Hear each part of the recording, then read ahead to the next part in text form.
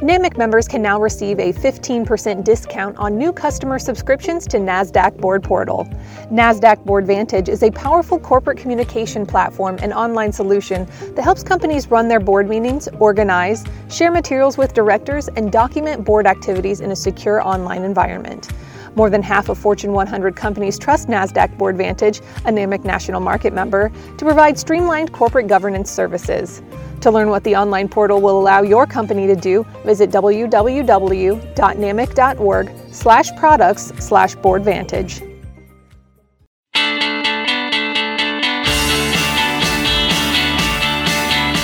Welcome to an all-new episode of Insurance Uncovered, a podcast produced by the National Association of Mutual Insurance Companies and your source for insurance news and perspective from thought leaders in the property casualty insurance industry.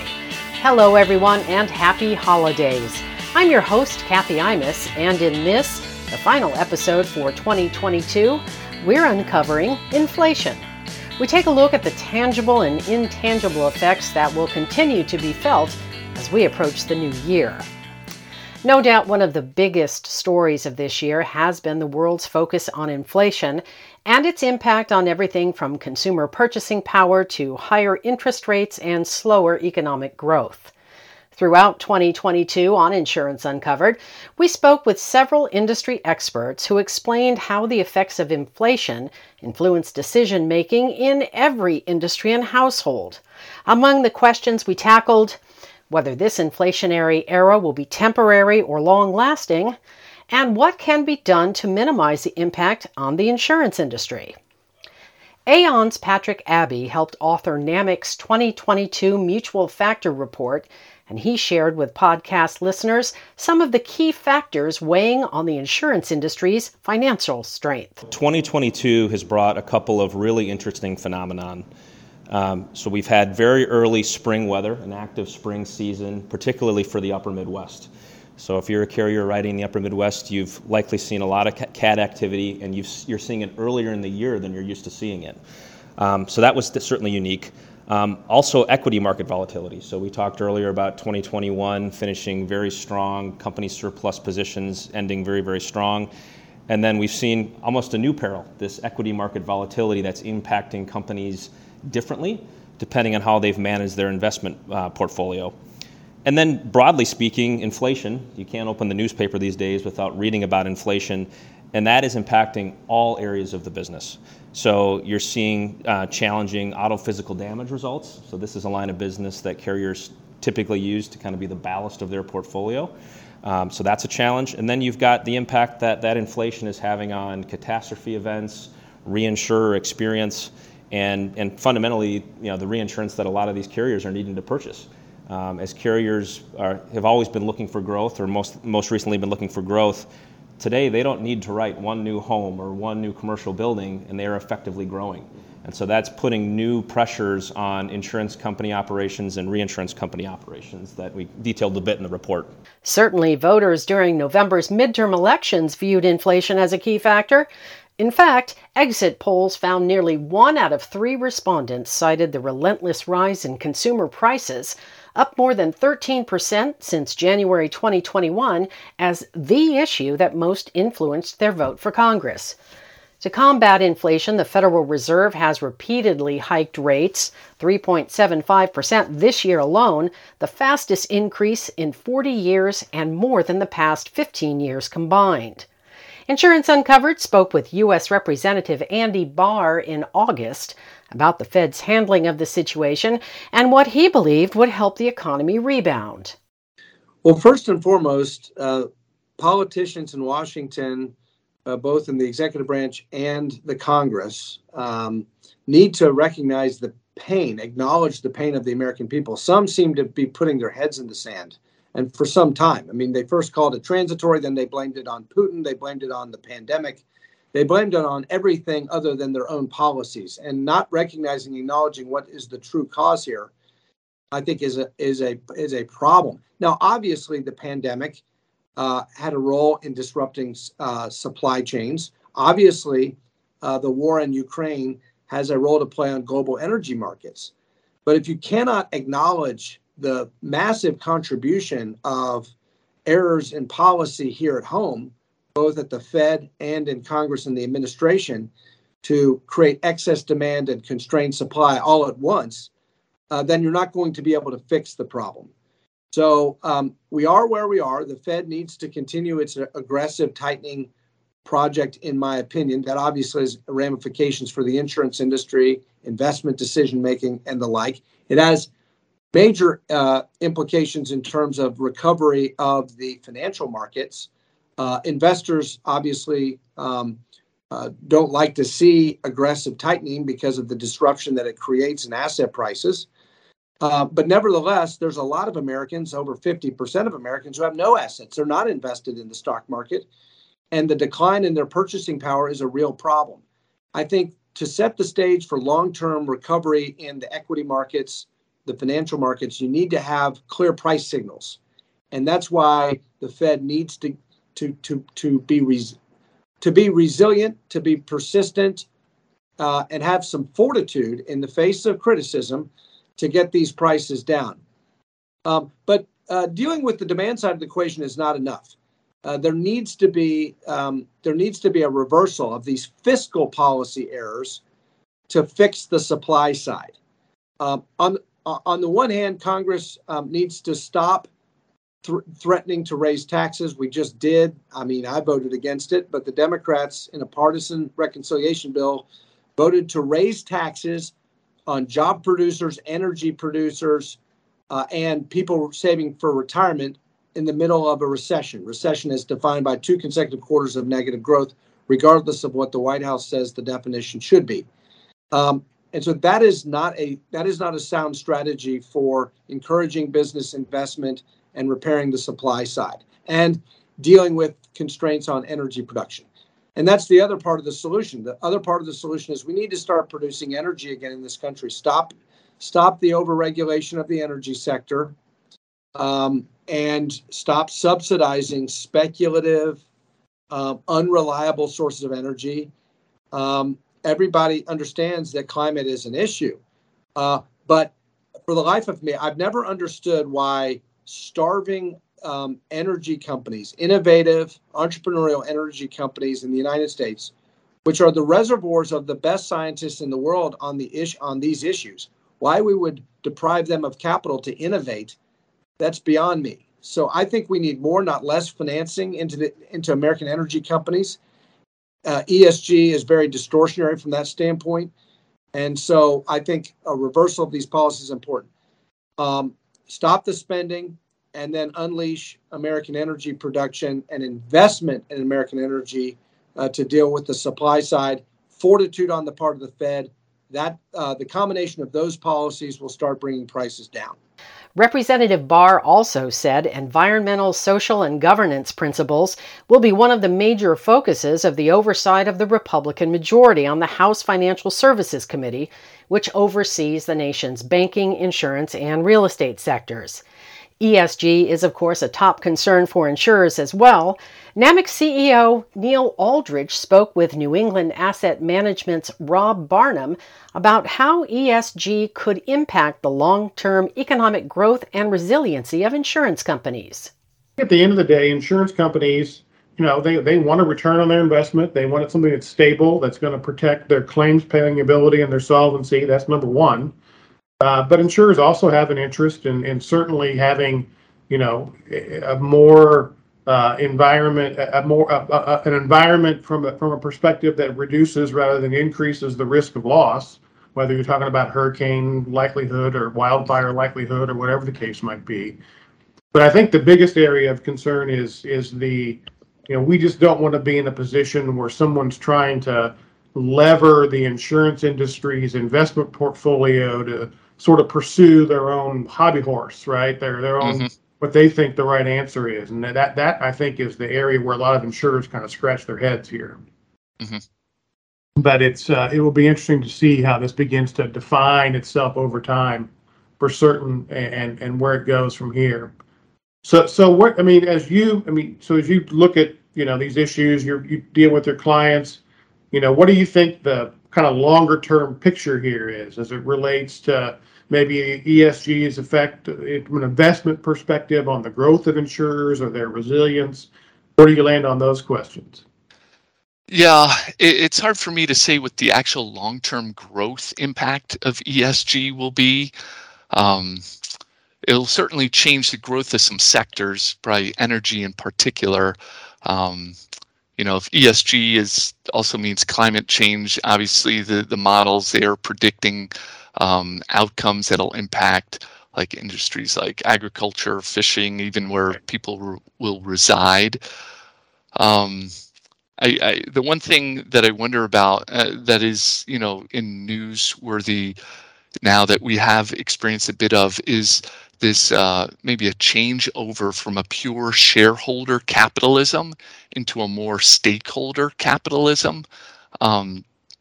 So I mean, like in the experience that we've had just recently in Russia. So I don't know if what has happened in Russia would have exactly, and when I say what's been happening in Russia, I mean all the various sanctions and the companies walking out 3 to 5 years ago, if this ESG or sustainable mindset, this kind of move over to a stakeholder capitalism hadn't taken place, meaning it seemed pretty swift and dramatic, even more than I was initially expecting. Companies have walked away from, like I said, profitable businesses. Would that have really happened 5+ years ago? I don't know. I mean, the circumstances were a little different. And the situation was a little different, but just the annexation of Crimea in 2014, the response then, the outcry was, very soft. So I think we have seen a little change over in some of the mindset. And will that mean more growth? I don't know. It could be, I don't want to say less growth. I'm not predicting less growth from ESG, but it might just change the way that we operate. While investment strategy is one way to manage the dramatic spike in inflation, pricing strategy also should be evaluated, as almost every line of insurance is being slammed by rising claims costs and expenses. The insurance industry finds itself in a tangle of soaring automobile and building material costs, labor shortages, and supply chain struggles, not to mention dealing with several outsized and extreme weather events, all while inflation outpaces premium increases. ITR Economics' Connor Lokar discussed the steps insurers can take to mitigate some of these challenges. Whether you're a manufacturer or an insurer, you have to increase your prices. The premiums paid by policyholders are going to have to go up because the cost of that asset insured, whether it's a car or a home, I mean, the replacement cost has gone up, 10, 20, 30, 40%, depending on what it is in the market. So I think the challenge with insurance is that it's kind of in the middle. And I think that there's just kind of like an intuitive gap on the part of policyholders. They're saying, well, why are my premiums going up so much? My house hasn't changed.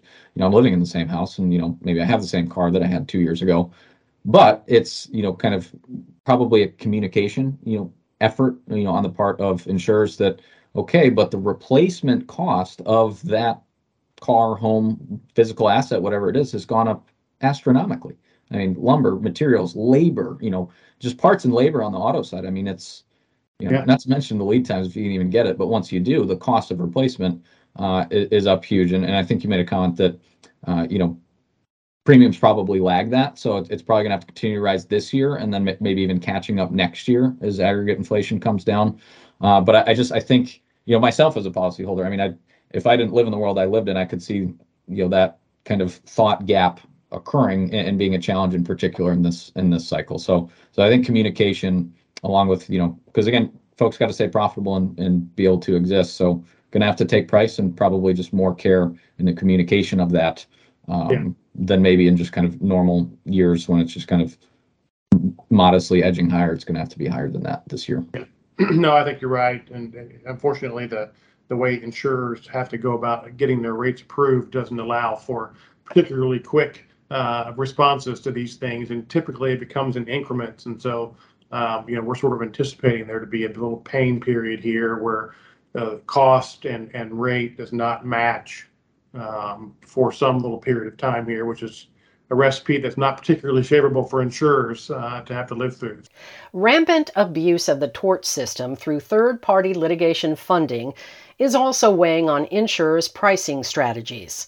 A new research paper by the U.S. Chamber of Commerce Institute for Legal Reform brought to light a growing concern that the large volume of foreign-sourced money being poured into civil litigation against U.S. companies and industries is creating a serious national security risk. Although it's impossible to measure the precise dollar amount invested yearly in U.S. litigation, one recent article estimated this figure to be around $2.5 billion, while another source put it at $5 billion, and a 2020 Swiss Re Institute report estimated that the amount was even higher. Harold Kim, president of the Chamber's Institute for Legal Reform, shared his thoughts on the podcast about what can be done about this new threat. Well, I think the primary antidote to this problem is transparency.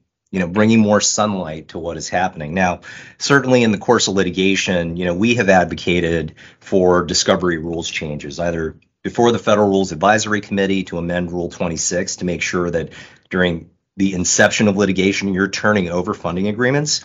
But I will say that there are a handful of federal district courts that are starting to understand the importance of transparency. So judges, federal district court judges, are requiring disclosures in their courtrooms as part of local rules changes. Most recently, we saw that with Judge Connolly in Delaware. The Northern District of California has it for class action lawsuits, the District of New Jersey. But we think having a national rules change on it will certainly, for litigants, bring more stability to the litigation process. As for the national security concerns, there are different avenues for transparency here. One angle is the Foreign Agents Registration Act, which has been on the books for a very long time, and those require disclosures. If you are representing a foreign interest, either in the hallways of Congress or, in other capacities, the public ought to know. And so there's a similar potential policy corollary here that could be pursued on that end with a potential amendment to the Foreign Agents Registration Act to make it very clear that litigation funding arrangements have to be disclosed. And, specifically when it comes to the investment activities of sovereign wealth funds. You go to Burford Capital, they're one of the largest litigation funders in the world. You go to their website, and in their annual reports, they do say that they receive funding from sovereign wealth funds. They don't say from who, but there should be some more detail about that. And I think the federal government and national security interests should certainly be privy to that information. Meanwhile, insurers are anticipating a rise in lawsuits due to the enormous amount of uninsured loss from Hurricane Ian in September. That's about what happened back in 2005 following Hurricane Katrina, when numerous disputes arose over whether wind or water was the primary cause of property damage in determining whether a loss was covered. University of South Carolina professor Dr. Bob Hartwig says the reverberations from Ian will be felt across the industry, potentially prompting legislative regulatory changes in Florida and serving as a springboard for conversations about how to build more resilient communities in coastline states. We spoke with Dr. Hartwig following the storm about how cat events will affect the insurance industry long term. Right. Well, the good news is that the insurance industry entered 2022 very strong, stable, sound, and secure. And that's despite very high cat losses, about 3 out of the past 5 years, the turmoil of the pandemic. And that's a good thing, because what happened in 2022 is not only Ian, but we've seen an enormous amount of economic turmoil continue, both through accelerating inflation, wild fluctuations in the investment markets, and insurers are among the largest investors in the world. Both bonds and stocks have taken a big hit so far this year, at least in terms of their book values. And so we'll actually have to see insurers recognize a lot of unrealized capital gains on their unrealized capital losses on their portfolio in 2022. Does that mean they won't be able to pay claims? No, it doesn't mean that. The industry maintains a huge capital cushion, and that's exactly the way we would want it to be. All of that said, there's an economic reality here, and that insurers, whether they are stock companies or whether they mutual, over the long run, they do need to grow their capital, to maintain their capital. And that's going to have to be done in part through rates, in part through better underwriting, in part through expense management, and in part, hopefully, if there's a silver lining in the rising interest rates, through rising investment income. So it is going to be kind of a rough year for insurers. I've for many years I've predicted where insurers would wind up for the year, and certainly Ian means that we're going to have a combined ratio higher than we would hoped it would. What's very hard for the end of this year to predict is where we will wind up in terms of, say, net income after taxes. And the reason for that is at the end of the year, CEOs are going to sit down with their CFO and decide how much they're going to sell in terms of investments, maybe in some cases realizing a capital gain, and how much of a realized loss they're going to have. That's a subjective decision they're going to have to make, and it's one that's very, very hard to predict. But I would expect that we would see one of the few years in which there's a net realized loss on our investment position. And that's only happened, I think, about once since the financial crisis. And that's a wrap for Season 5 of Insurance Uncovered. We hope you enjoyed this year's podcast, as well as these highlights from recent interviews. And we encourage you to check out the archives to hear the full interviews, along with much more. As always, we are grateful for your support, and thank you for tuning in to NAMIC's podcast for all these years. We'll be back again in 2023 with more insurance news. So until next time, I'm Kathy Imus. Have a wonderful holiday season and a safe and happy new year.